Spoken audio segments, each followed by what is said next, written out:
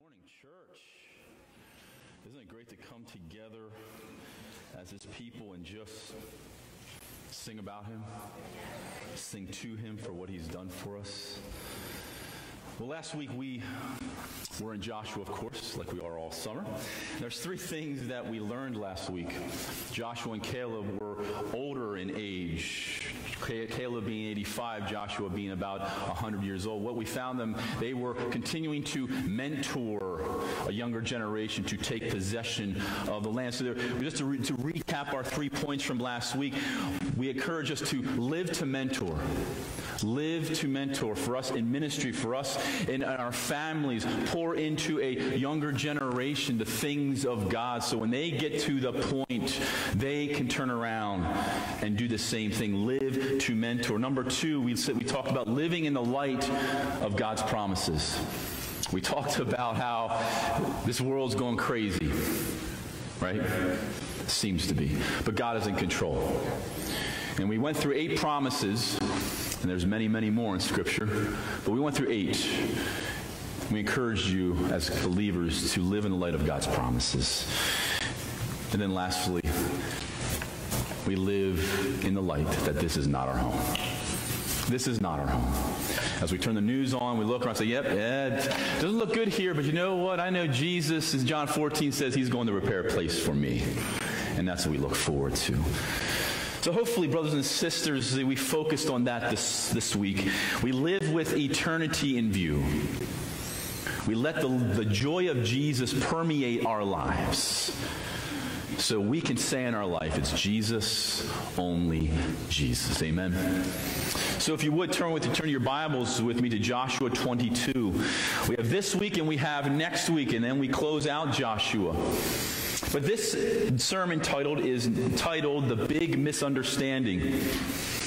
Today's story, we find this chapter in Joshua in very, very detail, and there's a reason for that. God, we believe, wrote the Scriptures, amen? We believe in the inspiration of Scriptures. This is a doctrine that we as Christians would go to death for. Amen. This is a doctrine, the inspiration of Scripture. We believe God wrote every word of this. And so this Joshua 22 is a story He wants in here for us to learn. So thinking about the title, to be misinterpreted, I think, is the most discouraging thing that could happen in our life. Have you ever been misinterpreted in your life? Yeah. It wasn't a fun time, was it? Because you had to try to explain yourself, right? Well, we see here the story of the 2.5 tribes of Israel. They were greatly misunderstood for an action that they took. And we're going to explain that here in a few moments. But as we look at misunderstanding or misinterpretation, there's 3 things that happen in every misunderstanding. First, we have an act. Something happens, right? There is someone says something, someone does something. Number 2, there's an offense. Someone is offended, right? Someone is offended. Act, offense, and lastly, what usually happens 9 times out of 10 is there is gossip. That doesn't happen in the church, does it? Never, yeah. That doesn't happen in our families, does it? No, of course it does. But we're going to see how these particular points apply into our story of Joshua 22. So let's begin as we walk through Joshua 22. But in review, I just want to remind us of what is happening with these 2.5 tribes. So there's a map here in front of you that we'll be able to take a look again at the 12 tribes and how they are scattered here amongst their allocation of land, which we talked about last week. Manasseh, Gad, and Reuben were the tribes who were considered in the Trans-Jordan. They are on the eastern part of the Jordan River. Now, if you remember our story in Numbers 32, these 3 tribes talked to Moses before Moses passed. They wanted this property here. This is what the land that they wanted. Before we even talk about Joshua crossing across the Jordan into the promised land, Moses and these tribes talked about having this land. Moses was not too keen on it. Why? Because do you remember the 12 spies who went over to spy out the land? The 10 that came back to Moses, what did they say? What was the reason why they couldn't take the land? There was giants in the land. We're scared. And for 40 years, the nation of Israel Is that God? Okay, wait, hold on. The nation of Israel wandered when they should have been in the promised land. And so Moses here, when he got this request, he was like, are these tribes going to do the same thing? Are they going to want to go across the Jordan or not? But Moses struck a deal with them. With these tribes, here was the plan, that they could have this portion of land you'll see in front. They could have that land circled. But the men of war must cross over and fight with the other 10 tribes. That was the plan. And after the land was possessed, after they inhabited the land, those 2.5 tribes could then cross back over the Jordan and go back to their family. So this is how, that's the storyline. These tribes and their families stayed here while the nation of Israel crossed the Jordan, if you remember. Now, 7 years have passed. The conquest is done. They're possessing the land. Now these 2.5 tribes are going back to their countrymen, going back to their home. So let's begin reading in chapter 22, verses 1 and through 4. At the time, Joshua summoned the Reubenites, the Gadites, the half-tribe of Manasseh, and said to them, you have kept all that Moses, the servant of the Lord, commanded you, and have obeyed. Circle that word, obeyed. Obeyed my voice in all that I have commanded you. You have not forsaken your brothers. That word there, brothers, in the Hebrew, is just, it's talking about their brother, the Israelites, the other 10 tribes. These many days, down to this day, but you have been careful to keep charge of the Lord your God. And now the Lord your God has given rest to your brothers, as he promised them. Therefore turn and go to your tents, and in the land where your possessions lies, which Moses, the servant of the Lord, gave you on the other side of the Jordan. See, what we see happening here with these tribes is they obeyed God. They did everything God asked them to do. Mission accomplished. So now it's time for them to go back to their families. They obeyed and followed God. I don't know about you. We are called to follow God, not perfectly, but we are called to follow God obediently. See, we are a fallen people. We are going to fall. We are depraved. We are sinners, right? Right? And the husbands and wives, yes, you look at your husband, yes, you are a sinner, right? Your kids, yes, we're all sinners. We're depraved. But we are called to follow God obediently. So that is our first point this morning. As Christians, as we've seen these 2.5 tribes following and obeying God, leaving their families for 7 years, they followed God obediently. Let me ask you a question this morning. What is it in your life that God needs you to be obedient in? Now, I want us to think about outside the basic, fundamental Christian things we are to do, the reading the Bible, the praying, the going to church. Yes, I trust that we are doing. They are important. But what about work tomorrow? What about with your family today? Your relationship with your wife, with your husband? Are you loving them as the Bible commands us? Are you loving your children? Are we loving each other as the body of Christ? Are we loving our neighbors? Are we loving God? These are commands that God gives us in His Scripture. Are we following God in those areas obediently? Obedience, I think, is one of the hardest parts of the Christian life, isn't it? Obeying God. Particularly when it comes to things that you don't feel like doing. Right? It's easy to obey God when it's things you enjoy to do. For instance, I enjoy going to a worship concert. I've been to, Judy and I, we've been to many worship concerts. We love going and worshiping, and we're raising, praise God, amen. Love going to conferences where we can get built up and revived. This was I just needed, this was great, because we enjoy doing those things. Going and worshiping God, yes, we're obeying God and worship. Yes, we enjoy doing those things. What happens when we come back after being on a spiritual high? We're like, man, we have strength and power for our spiritual journey. This was great. I'm glad I went that. Yeah, this was awesome. But what if God was telling you to obey in something that was not enjoyable, but He wanted you to do? What if it was something that you were not enthusiastic about? Do you think it was easy for these men of war to leave their family for an unknown amount of time? We know now it's 7 years, but hey, Moses said, listen, you can go over, you can have this land, but you go until the battle is done. As far as we know, there was no communication between their families and these men. We know Old Testament military history. Life of King David. David would send runners back and forth to tell people, hey, this is what's going on, send this letter to this general. But the text does not tell us that there was communication between the families of the Transjordan, of Gad, Reuben, and Manasseh, and the men of war. Can you imagine? Man, can you imagine being asked by God to leave your family for a long period of time? There's a point that I want us to understand here before we get into the story of the miscommunication, what kind of men they were. These were men who followed God obediently. Are we willing to follow God when it goes against our wants and our desires? It's great I love doing this, I'll obey God in this, but when it's something in our life where we're fighting, and we know God wants us to do this, God wants us to be better in this part of our life, and we decide, we fight God on, are we willing to obey in that area? I love what James tells the early church in James 1, 22 and 24.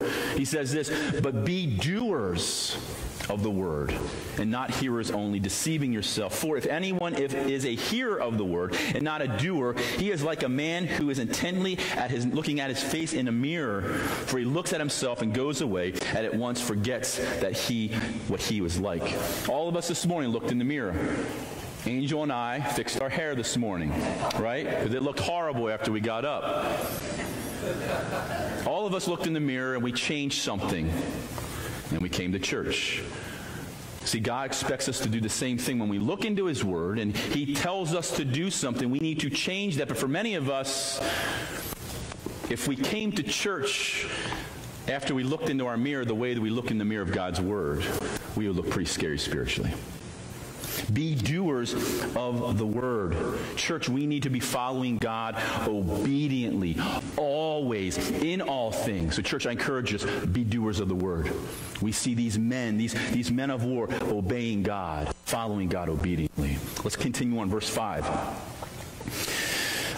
Only be very careful to observe, Joshua tells these men, the commandment and the law that Moses, the servant of the Lord, commanded you, to love the Lord your God, and to walk in him in ways, and to keep his commandments, and to cling to him, and to serve him with all your heart and with all your soul. So Joshua blessed them and sent them away, and they went to their tents. I want you to circle these words in your Bible this morning. Observe, love, walk, keep, cling, serve. These are all commandments. These are all things that Joshua wanted these men to do. Observe the commandments. Love the Lord. Walk in all his ways. Keep his commandments. I love that word. Cling to him. Serve him. Parents of older children, do you remember the time when you sent your children out of the house? College, military, going to the job, getting out of the house. They're no longer your responsibility. I don't know if they're living back now. They're 50 years old living in your basement. I don't know, but you sent them out, all right? I see Joshua here like that. He's sending these men that he has poured into. He's sending them home. And like maybe many of us who have parents think this, will they follow God? Will they stay in the faith? So think of Joshua as this parent sending his kids out into the world. And Joshua's concerned, listen, you need to observe God. You need to serve God. You need to love God. You need to walk with him. You need to cling to him. Verse 7. Now to the one half tribe of Manasseh, Moses had given a possession in Bashan, but to the other half Joshua had given a possession beside their brothers in the land west of the Jordan. And when Joshua sent them away to their homes and blessed them, he said to them, go back to your tents with much wealth and with much livestock, with silver, gold, bronze, and iron, with much clothing. Divide the spoils of your enemies with your brothers. Now I want just to kind of explain something here. The dividing of the spoils of war was something that... So let me just say it this way. When you fight for something and you get the spoils of war, do you think it's fair to give it to the people who didn't fight? No. But Joshua here is saying, hey, your family member, extended family, you get the spoils of war, you take it and you share it amongst the individuals. They are part of you. King David put this into law in 1 Samuel chapter 30, a statute that he put into law. And the story goes that the Amalekites attacked Israel. They took David's 2 wives, took some belongings of Israel. So David, being the warrior he was, got 600 men and followed after him. They came to a point by a ravine where 200 of these men said, King David, we can't go anymore. We need to rest here. He's fine. You rest here. You stay with the things. We'll go finish the battle. He went with 400 men, got his 2 wives back, took care of the things, got the spoils of war, brought them back, and distributed to the 200 men that were there waiting by the baggage, as David said in 1 Samuel 30. And as he was coming back, the men who fought with him said, why are we distributing the spoils of war? They didn't fight with us.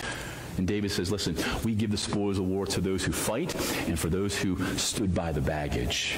So he was following after what Joshua did here with the spoils of war. It went not just to the people who were in battle, but to everyone in the tribes. Verse 9, so the people of Reuben, the people of Gad, and the half-tribe of Manasseh returned home from the people of Israel at Shiloh, which is in the land of Canaan, to go back to their land of Gilead, their own land in which they possessed themselves by the Lord through Moses. See, not only I believe they followed God obediently, these men, but I believe they followed they followed him willfully. Church, second application point this morning is be willfully obedient. Let me ask you a question. Can you be compliant and not obedient? Young kids, young people, you understand? You can be compliant. What's compliant? You're going to do this because you know what's coming down the pike with your parents if you don't. Think back when you were growing up. I can remember sitting there having conversations with my dad in my room by myself. Oh, I hate my dad. I would never say that to his face. I wouldn't be standing here today if that happened. We've had that, right? Why? We're compliant. I'm doing it because I don't want to get my back end tore up and a spanking. Willfully obedience. It comes from the heart. I love the illustration of a dad who was telling his son, sit down, sit down. And the son got angry. Sit down, son. He started sitting down. I'm not going to tell you again, sit down. He sat down with that anger and he told his dad, I'm sitting down on the outside, but I'm standing up on the inside. Isn't that like some of us in our Christian life? We're compliant because we don't want to upset God, but we're not doing out of love for him. We're just complying. I think there's 2 beautiful examples in Scripture. The one man who comes to mind of compliance is Jonah. Jonah was compliant. God says, Jonah, I want you to go to Nineveh and tell them about salvation of God. What did he do? Oh, he went to Nineveh. No, he didn't. He turned around, jumped on a ship, went to Tarshish. So God used a ship, God used a crew, God used a storm, and he used a big fish to spit him in the direction he needed to go. So he goes and he preaches to Nineveh. And guess what they do? The worst nation at that time. Guess what they do? You know the story? They turned. And they became followers of God. And Jonah just celebrated and worshiped in the streets. That's right. Is that right? Is that how the story goes? No. He sulked. He turned around, went outside the town, sat by a plant outside, and complained and whined to God. He was upset that they turned to him. Jonah complied. But what's great about our God is that despite our frailty, God still gets the glory in what we do, right? I think of Jacob as the man who willfully obeyed. Jacob, man, if I was Jacob, I don't know how I would have handled it. Jacob worked for his wife Rachel for 7 years. And then it comes time for their wedding, and Laban, his father-in-law, surprises him and gives him Leah, the older daughter, the not-so-cute one. Okay, that's exactly what Scripture says. And he's like, what'd you do, Laban? You promised me Rachel. Man, that's not how we do things here. That's what he said. So we marry off our older daughters first. So he worked for another 7 years to obtain Rachel. 14 years, 2 wives. I don't know how that would work out in our culture. But listen, Jacob willfully obeyed because why? He loved Rachel. Church, when we think about this concept of obeying and willfully obeying God in our life, do we willfully obey God because we love him? Do you love God that way? That you'll do whatever he asks you to do, and you'll do it willfully. The reason why I share these points with us this morning before getting into our stories, because I want us to see how godly these men were of Manasseh, Gad, and Reuben. Because they're going to, here in a few moments we're going to read, they are going to be accused of breaking the law of God. So I wanted us to set up, okay, these men are godly men. They obeyed God. They followed God obediently, and they obeyed him willfully. So now comes the part of the story we want to get into, the misunderstanding. So let's look at Joshua 22, 10 through 12. We'll begin reading here, verse 10. And when they came to the region of the Jordan that is in the land of Canaan, the people of Reuben, the people of Gad, and the half-tribe of Manasseh built there an altar by the Jordan, an altar of imposing size. Circle that word, imposing. In the Hebrew, that means it was brilliant, it was large, it was impressive. Historians tell us this altar could be seen for miles. This was not a little bitty altar. They just put a couple rocks together. This was built, it was large, it was impressive, and could be seen for miles. Okay, so you got that picture? Joshua sends them off. They go and they build this altar before crossing into the Transjordan. That's where the problem is. So just get to keep that in your mind. Verse 11, and the people of Israel, underline these three words here. And the people of Israel heard it said. Heard it said. Now I'm going to take some freedom in this verse here and kind of talk the way we would talk in today's world. So here's what they heard said. Hey, did you hear that Reuben and Gad and those tribes of Manasseh, do you see they built this altar in the land before crossing over the Jordan? The side that belongs to us, they built this altar. Did you see that? Did you hear that? So you kind of get the language. You see what they're doing here? You see what they're doing? Verse 12, and when the people of Israel heard this, again, when they heard it said, hearsay. When they heard it, the whole assembly of the people of Israel gathered at Shiloh. They gathered at Shiloh to go and just find out really why they built that temple. Is that what it says? They gathered at Shiloh just to find out, to really go show some love to their brother, just to make sure that they were on the same page. No, what's it say? They went to go make war against them. Hey, these individuals who fought for them with 7 years together, this altar is built, and they're going after the juggler with them. And they disobeyed God. They had to have disobeyed. We're going after them. We're going to make war. Now, we must understand the 10 tribes. There's a reason why they are this upset, because they feel that these 2.5 tribes broke the law of God. And that law is this. We find it in Deuteronomy chapter 12. It's the law of sanctuary. God said it with Moses. Listen, Moses, I'm the person that's going to give you the places where Israel will worship. I will give you the place where they will make sacrifices for me. And we understand these 2.5 tribes that have gone over across the Jordan or on their way over, they built this altar. So they're saying, wait a minute, God did not tell us to set up altar there. We can't. So they think that they are disobeying Deuteronomy chapter 12. Well, it wasn't Deuteronomy chapter 12 back then, but they were disobeying the law of God. Because we know there's 3 places that the nation of Israel could worship: Shiloh, Gilgal, and eventually Jerusalem. So if you're the 10 tribes, you're like, man, they are disobeying God. But I want us to go back to those words. They heard it said. No one found out for sure what they were doing. They knew there was an altar built, but no one wanted to get the full scoop, the full story. Let me ask you a question, church. How many conflicts have been started because of hearsay? Everyone's like, it's almost everyone. How many relationships have been hurt because of hearsay? Not getting the whole story, not fitting the whole story in the context here. And that's what's happening here in this story. Again, as we said earlier, God put this story, I believe, in Scripture for us to learn from. It's just not a history. Yes, this is part of Israel's history, but for us 3,500 years removed, we can learn and take application of how to handle conflict. Amen? God's word's inspired. It's for everyone all the time. Here's 5 suggestions. I got this from another pastor, so I can't take credit for these questions, but I thought they were good to stick in here in this message here this morning. When you are approached with hearsay, whether your job, your church, your family, it applies. First question you ask, why are you telling me this?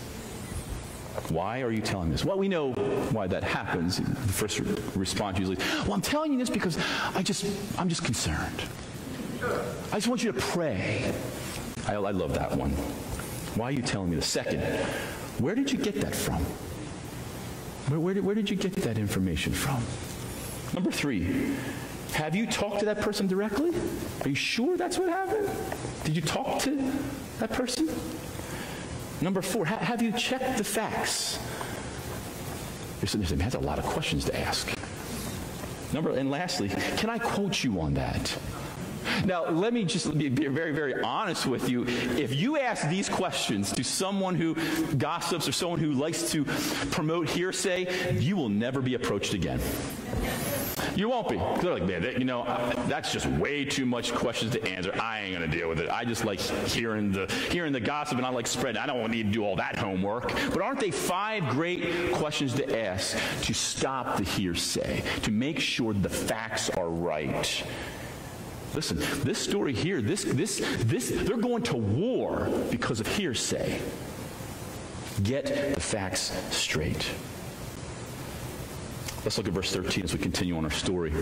Then the people of Israel sent to the people of Reuben and the people of Gad and the half-tribe of Manasseh in the land of Gilead. Phinehas, underline Phinehas, he is a key player here. You want to know who Phinehas is? We'll talk about him in a moment. The son of Eleazar the priest, and with him 10 chiefs, one from each of the tribal families of Israel, every one of them the head of a family among the clan of Israel. So if we were going to put this in church terms of who was coming to confront the 2.5 tribes, these are the pastors, these are the deacons, these are the elders. They're coming with the big guns to approach Gad, Reuben, and Manasseh. They meant business. Again, we go back to that. They're going to make war. Now, Phinehas. We know who Phinehas is. Phinehas was the grandson of Aaron. He is in the priestly line, and Phinehas became famous in Numbers 25. And the story is one of the greatest plagues that Israel's seen. 24,000 Israelites died in Numbers 25 because of their immorality with Moabite women. And God took care of that sin. What happened here? Moses met with the leaders. And at that very moment, Phinehas was part of that leadership team. A Moabite woman came, took an Israelite man, and went into a tent to commit immorality. Phinehas, seeing it happen, went, grabbed the spear, walked into the tent, and drove the spear through both of them. As soon as he did that, the plague stopped. And we read through Numbers 25. At the end of Numbers 25, God talks about Phinehas this way. Phinehas is going to be in the priesthood, in the priest line, because he was zealous for my honor. This is the kind of guy Phinehas is. He's either black or white. There's no gray area with Phinehas. It's either right or it's wrong. And so when we understand Phinehas, hey, he was looking at them. He's like, okay, they're disobeying God. Now, we understand he needed to get some more information, but I think the intention of Phinehas was right. He wanted to honor God. He didn't want no one breaking the law of God. So he confronts the 2.5 tribes. Look at verse 15. And they came to, I'll just shorten this up, Reuben, Gad, and the half-tribe of Manasseh in the land of Gilead. And here's what Phinehas says. Thus says the whole congregation of the Lord, this is what we heard. What is this breach? Now, that word breach in the Hebrew means treason or treachery. So when you hear the word treason in our country, what do you think of? You think of someone hanging from a... Why? Because in our early days, when someone was treason, they were in a firing squad. You got killed for being a treason. So this word here, breach, this is a huge accusation.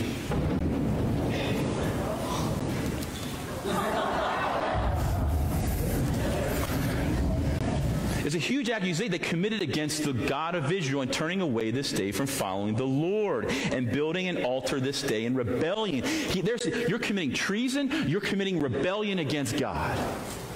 This was the accusation. This was an assumption of their heart. And we understand when we assume something, that is the lowest form of communication. When you assume something of someone. This was not a confrontation to get the scoop and to sit down and have a heart-to-heart conversation. Remember, they were going to war. The leaders were approaching these tribes to bring judgment. The next several verses, 17 through 20, just going to give an overview. Phinehas reminds the nation of Israel of past sins that affected them as a nation. We read, again, he addressed the immorality of Numbers 25, as we just talked about. He says, listen, remember, Numbers 20, remember this story when they were immoral with Moabite women. This is what God did. And he also brings up, around verse 20, the sin of Achan. And I love what he said about the sin of Achan, and I think this was the greatest fear for Phinehas. If these 2.5 tribes were committing treason, if they were committing a treachery against God, verse 20 says, remember, Achan did not die alone.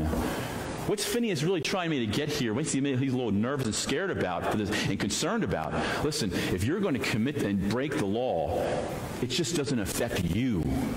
Remember we talked about Achan? It affected his whole family. It killed 35 men in the Israeli army because of his disobedience.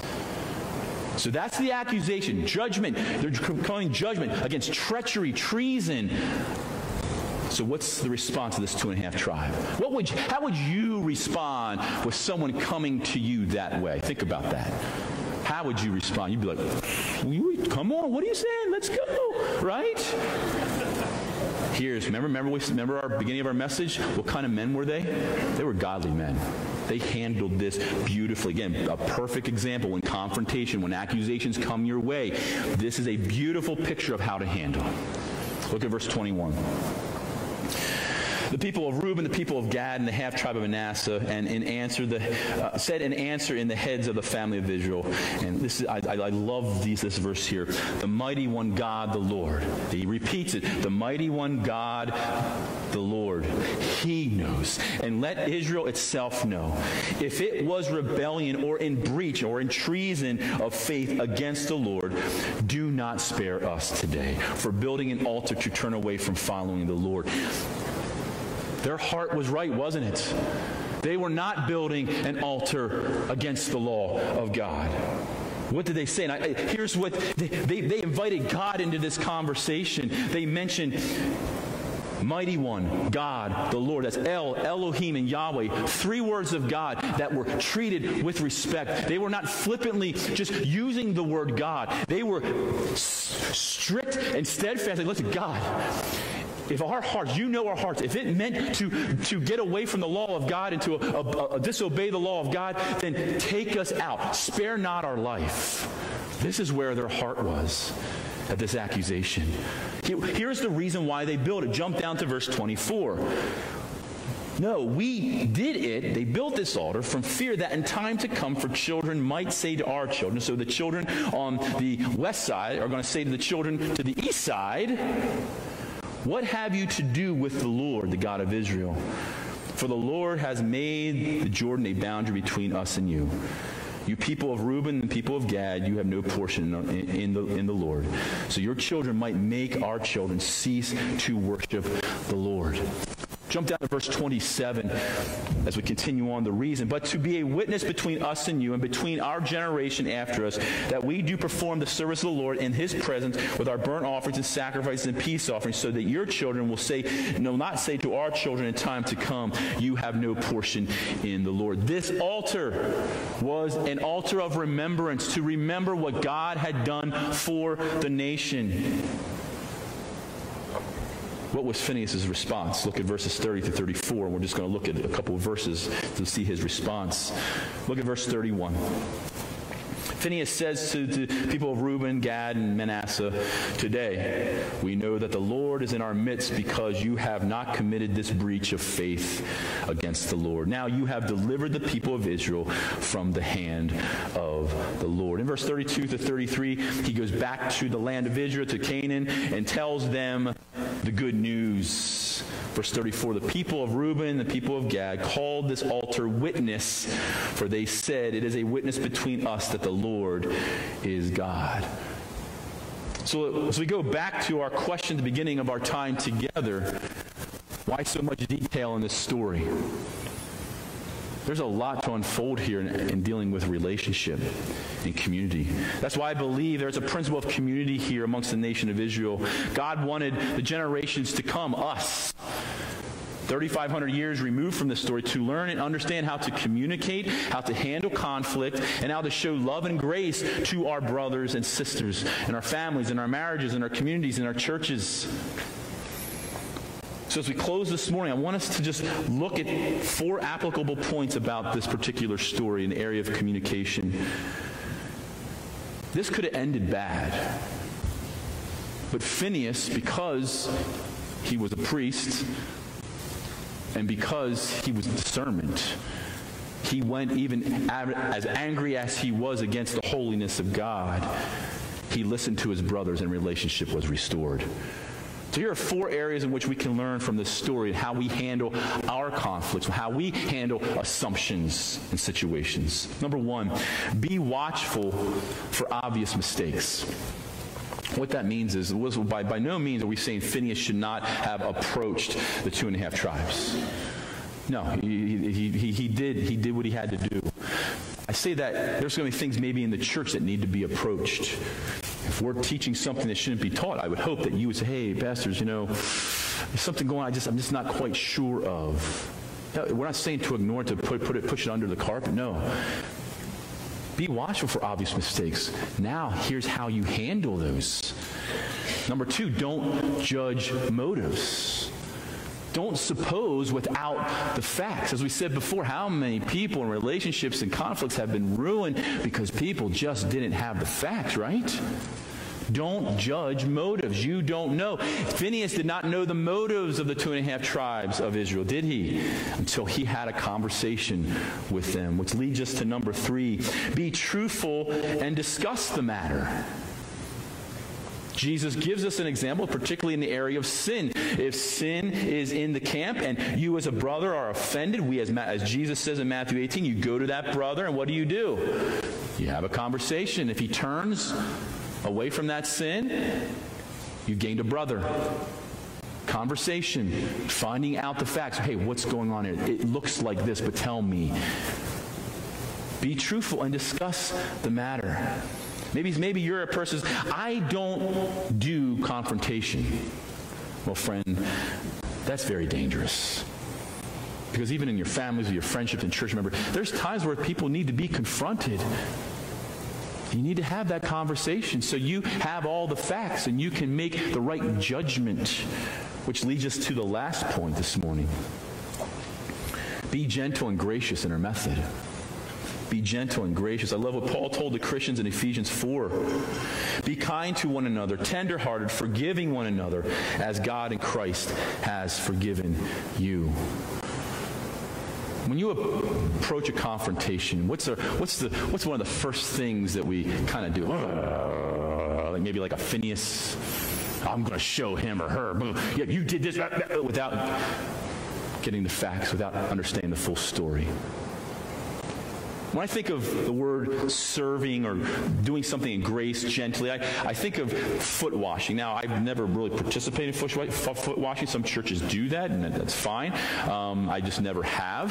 In some cultures, particularly in New Testament culture, we read Jesus washing the disciples' feet, and the purpose for that was what? People come in your house, their feet are dirty, you wash their feet. Jesus was using a sign of servanthood. You do it gently, gracefully. Think about that when you handle a conflict. When you approach a brother, maybe it's in sin. Do we still handle it gently and gracefully? Or do we look at it, feet washing? If you're washing their feet, we'd have a Brillo pad scraping the dirt off because we want to get it off. How do you handle these situations? Do you do it gently? Do you do it out of love? Do you do it gracefully? We need to be graceful in our approach as we confront even sin. Even sin. What's the purpose of church discipline? It's restoration. That's our goal. It's not to get people out of here. Don't talk to that person. No, you want to love them. Yeah, there's a point at times where the individual's heart is hard and they're going to walk away after being confronted, and that's on them. We continue to pray for that individual and love that individual and show grace. close with this illustration this morning. There is a deer antler, or actually a skull of 2 deers in Baba Hassan, Germany, in a monastery. Kenny will like this. And it's the antlers are attached together, so they're hanging on the wall with the skull and the antlers on. You get the picture of 2 deer that have fought, and they died this way. The story is that these 2 deer fought because they starved to death. And that's usually what happens. If a deer gets caught, one's not going to give in. They're going to continue to fight. And that usually happens during mating season, right, Kenny? The deers are fighting for a woman. They're not going to give up. These 2 deer die with their antlers connected. And now it's a sermon illustration 100 years later. But isn't that sometimes a picture of the church when we have conflict? We don't want to give. I'm right, you're wrong, you're right, wrong. And what do? We damage the church. We just kind of compromise at times. We need to compromise. Show love and grace. Have conversation. And address the issues at hand with love, gentleness, and mercy. See, we learn from Joshua 22 that Phinehas went there with guns loaded, man. He was ready. They were disobeying the law of God. But after they walked away, he heard their story. Relationship was restored and mended together. So church, as we think about conflict, and we probably have conflict every day in our lives, these are things we can use. In the area of the church, yes, we need to confront sin when sin is present. And we pray that brother and sister confesses or tells us the full story so we get the bigger picture. We can address those things. So God gives us these stories in the Old Testament, I believe, for us to learn and to grow and to apply to our lives today. So hopefully this week we can look at this story and take something from it to apply to our lives this week. Let's pray together. Father, we love you.